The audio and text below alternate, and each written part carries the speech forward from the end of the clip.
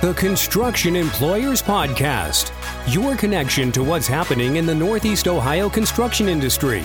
Brought to you by the Construction Employers Association. This morning I caught up with John Swanzinger, who's the office partner in charge of Buckingham Doolittle here in Cleveland, Ohio. John is a construction lawyer, does construction, real estate, litigation, land use and zoning work, and Buckingham has been a member of CEA for several years now. And John actually was my first podcast guest, along with Chris House, in episode 1 of the podcast. John's a good guy. He has a great blog, udig.biz. But just caught up with John regarding some of the issues he's been working on lately during I think it is the 7th or 8th week of the pandemic shutdown. It's not a shutdown for construction, but the pandemic lockdown for everyone else. And it's just good catching up, hearing what's on his mind for the industry and the way forward. So without further ado, here's our conversation with John Swanzinger. Good morning, John. Good morning. Hey, how are you? How you doing, Tim? I'm well, thank you. I'm doing great. Thanks for getting on the podcast with me again. You have the notable, distinguished status as our first podcast guest, so it's good to have you back on. Well, I appreciate that. Thank you very much for having me on. I really enjoy your podcast and your webinars and so forth. I've had the opportunity to listen in on some of them, and our firm had a chance to be part of one of them.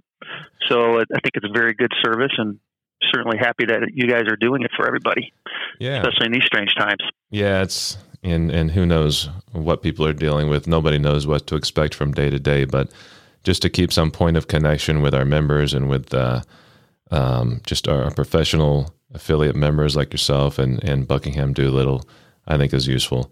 I've noticed on your blog, you've been doing a series on highway safety. That's right. I think it's really important that every year I run that same series so that we can throw out some reminders. And if one person thinks about it and it prevents an accident from happening or mitigates something, and it's good. And I think it's just very important that we all, the people that read the udig.biz get a chance to see the importance of paying attention to you're driving out on the highways and the safety issues that those contractors deal with every day. Now this year it's a little different vibe. There's not as much traffic, and one of the plus sides to that is certainly there's not as many accidents, but every year, as you know, Tim, the construction sites are the most dangerous workplace in the world. Right. And I like to make a point, almost like a public service, to remind people of it. We do it in somewhat of a fun way or snarky sort of way, so that maybe someone will read it, get a laugh out of it, but remember it. And, I know it's vitally important to the people I represent, vitally important to ODOT, vitally important to your association and other associations and their members. So I can't think of a better way to do it from where I sit, which is behind a desk. Yeah. So. Well, I know your posts are very entertaining, and they always contain that nugget of a lesson, and watching out for highway safety, getting off your phone. That's everybody needs to be reminded in this busy world.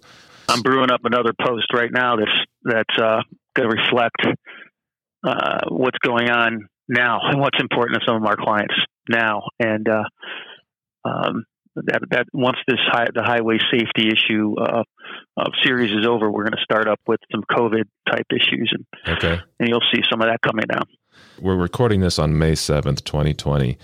We're in, I don't know, what is it, the 7th week of the pandemic lockdown, Yep. Something like that? Yep. Ohio has started its Restart Ohio efforts to get businesses back to work. Of course, construction has always been working. But ODOT has introduced, in my mind, at least from what I'm hearing, some confusion into the industry regarding face coverings. For businesses overall, as of the latest Department of Health order, you're supposed to have all employees wearing face coverings. at all times unless they're working by themselves, unless a doctor says they shouldn't be wearing a face covering, unless there's an documented industry best practice not to wear face coverings, or if safety concerns override wearing a face covering. But the Department of Transportation in Ohio issued a memo April 6th, which is prior to the order, actually, that applies now, saying you only need a face covering if you're working within 6 feet of another worker. And then ODOT doubled down on that after the latest public health order, saying the April 6th memo from ODOT still applies. And despite the fact that the Department of Health says all employees need to be wearing face coverings at all times, for ODOT work, it's not all employees at all times. It's only when you're working within 6 feet of another person. Do you have any experience dealing with this? Have you heard contractors being confused about this? Because I certainly have. Yeah, well, I'm getting the same messages from our clients that what do we do? The orders are inconsistent. My advice is to play the conservative game until it gets more clear. Keep trying to make it clear. Mm-hmm. The conservative game being to wear the masks and right. and do what you have to do until you have a more clear path toward keeping the employees safe, and avoiding potential litigation. This is where the long-term effect of this, as far as the legal side goes, you're looking at potential plaintiffs' bar attacks on companies that are not following the orders, not following them to a T, or being inconsistent with it. Even today in the Wall Street Journal, there was an article about the Congress's efforts to Congress's debate over whether to impose a limitation of liability on COVID-related matters, or right. At least water it down to the point of it must be a grossly negligent situation. And this is what I'd like to see happen for our clients, in terms of keeping everybody at work, but having a nice, safe workplace, but yet not exposing the company to just a bombardment of lawsuits. Let's say down the road, some employee contracts the disease who didn't wear a mask because the company said it was okay, and then later on, someone else gets sick because of that person, and it turns out this order sitting here where it says it was mandatory. Right. You got a pretty good case. You got a pretty good makings of a plaintiff's case there. So, and potentially a class action. So, my take is right now, for sure, play the conservative card. Do more, not do less, and you run up against it with that because a lot of people don't want to wear the masks. Right.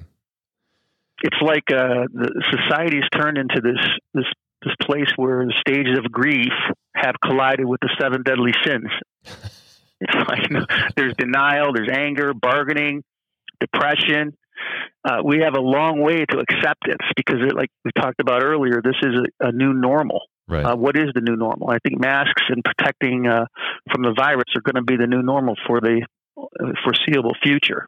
Right. Yeah. And when people are forced to do things they don't want to do, those emotions come out and it becomes a stressful environment. Mm-hmm. It's everywhere in society, not only at home, not only the workplace, but it's at home. It's at the store. It's driving down the road. It's in the political arena. It's everywhere. So we've got quite a deck handed to us for 2020. I don't think we'll forget 2020 for in the future. Right. Well, as soon as that vaccine comes out, I think people are going to try their hardest to forget it, though. But back to this face covering issue, I agree with you. I think the conservative approach is the way to go. Not only because of future litigation, but for the short term, the near term. If you get somebody with a COVID infection on your workforce, all of a sudden you've got to shut that job down. You're shut down. Yeah. And then you're out of luck. I totally agree. Then you're out of luck, and you could have prevented it. That's right. Our experience at CEA is that anytime there's a new safety regulation from OSHA, whether it's face coverings, whether it's respirators where guys have to shave their beards in order to make the respirators fit correctly. There's usually kickback from the workforce. People, it's not everybody, but some people will say, I'm not doing that. I never needed that.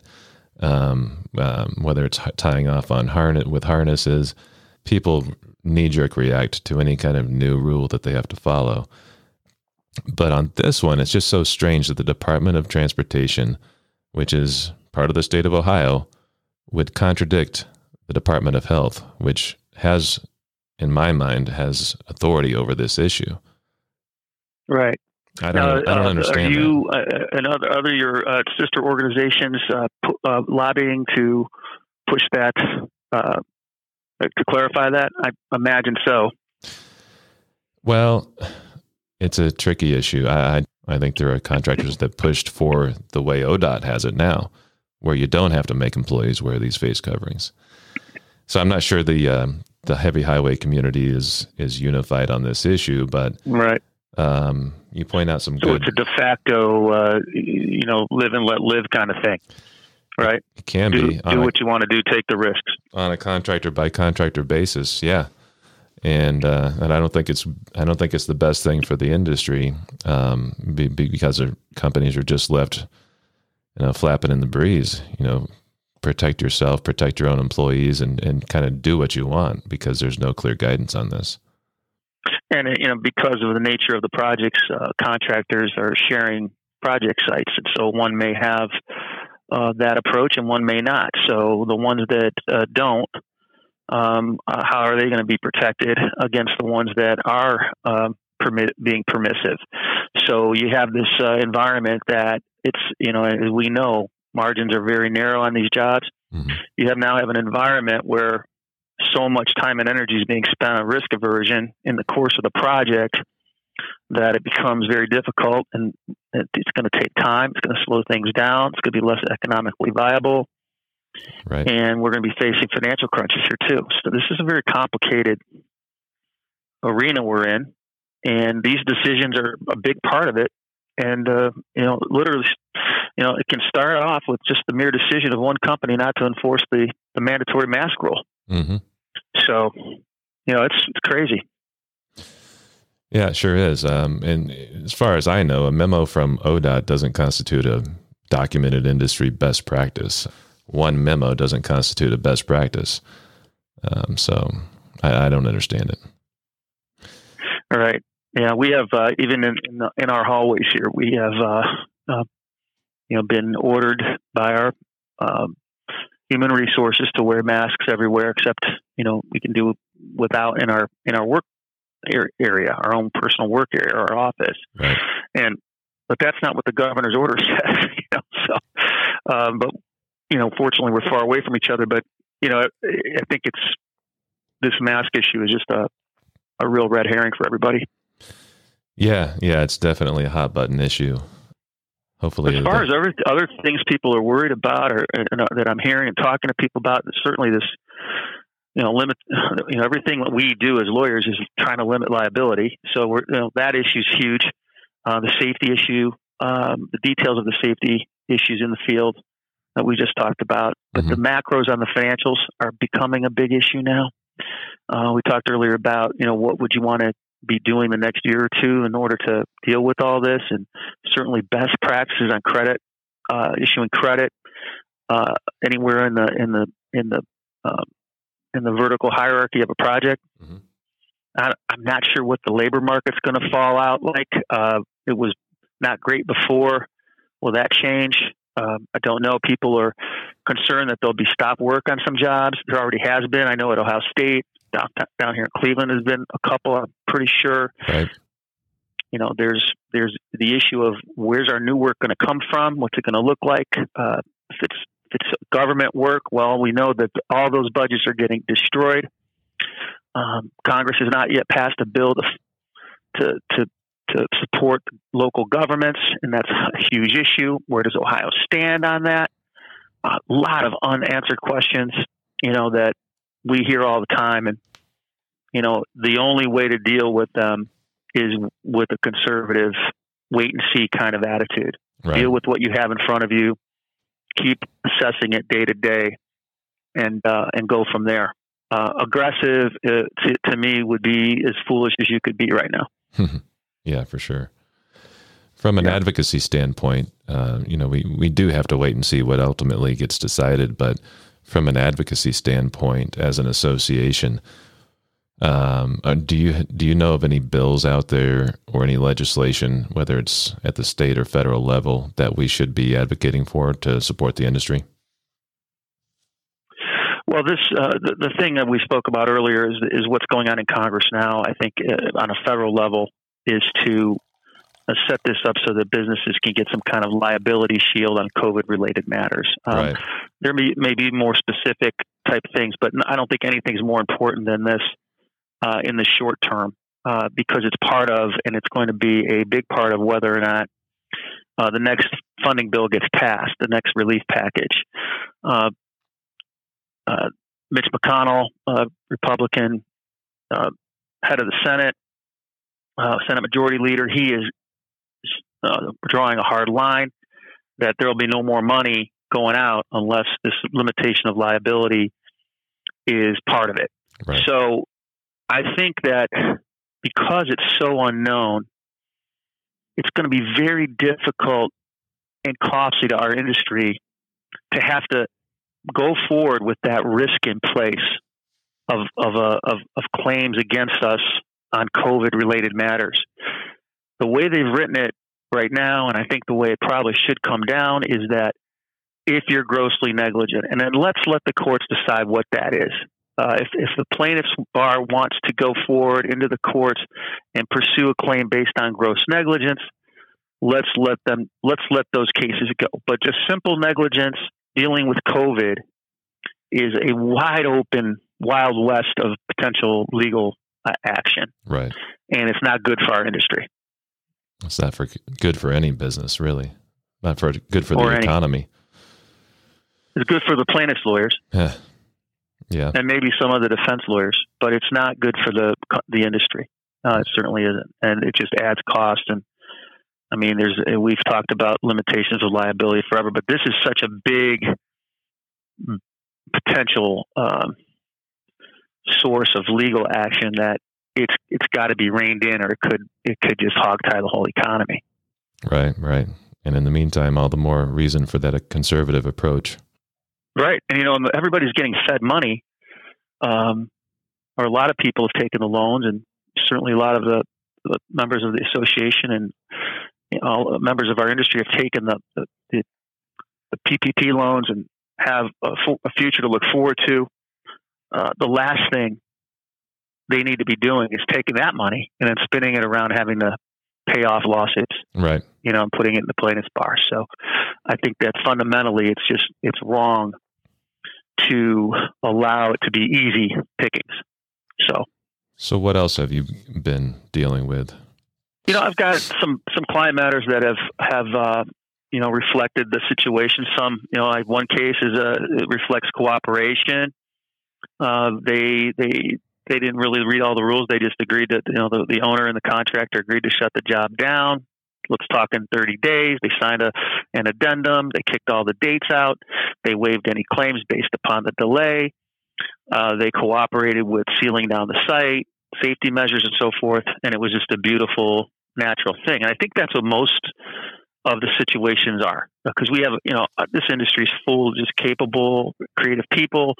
If any industry is more capable of dealing with changes in circumstances and conditions, I don't know what it is, because that's every job, every day, all the time. Right. So this situation is no different. You've got very intelligent, creative people dealing with it. And when you see that, you can get, from the legal side, you can get, you can help them really easily, very basic documents. We've also seen companies that are innovating. They are in the industry of for instance, restoration. And this really works well. This situation really works well for a company built to do restoration, and meaning they're instead of going in and rebuilding from hurricane losses or floods or whatever, they're going in and doing COVID remediation. Right. And so, what I saw with that is, just helping them to avoid liability because they don't know what works. No one knows what works in terms of COVID remediation, but they know what they're doing is better than nothing, but they can't guarantee anything. So we got to make sure they're protected for the work they're doing. And then, then obviously we always have those cases where situations where it's just humming along right into litigation. No one can get along. There's pride. All those, those deadly sins I talked about before come into play, and the fire engine's rolling down to the litigation room.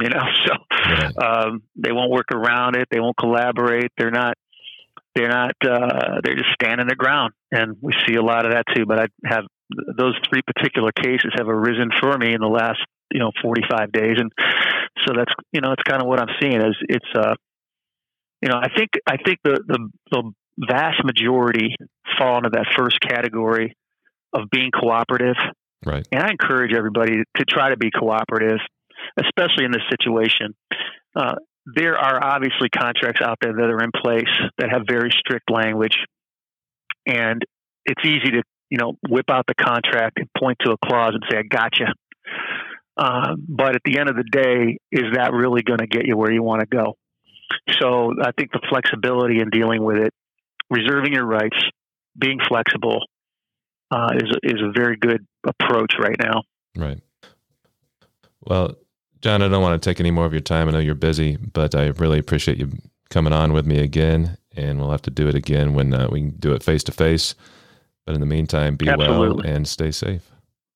You too, Tim. Thank you very much. Thank you for listening. To find more information about the discussion in this or prior episodes, be sure to check the episode notes section in your podcast app. Get notified and automatically download the latest episode by subscribing to the Construction Employers Podcast in the iTunes Store or in Google Play. This podcast is brought to you by the Construction Employers Association. Find us on the web at www.ceacisp.org.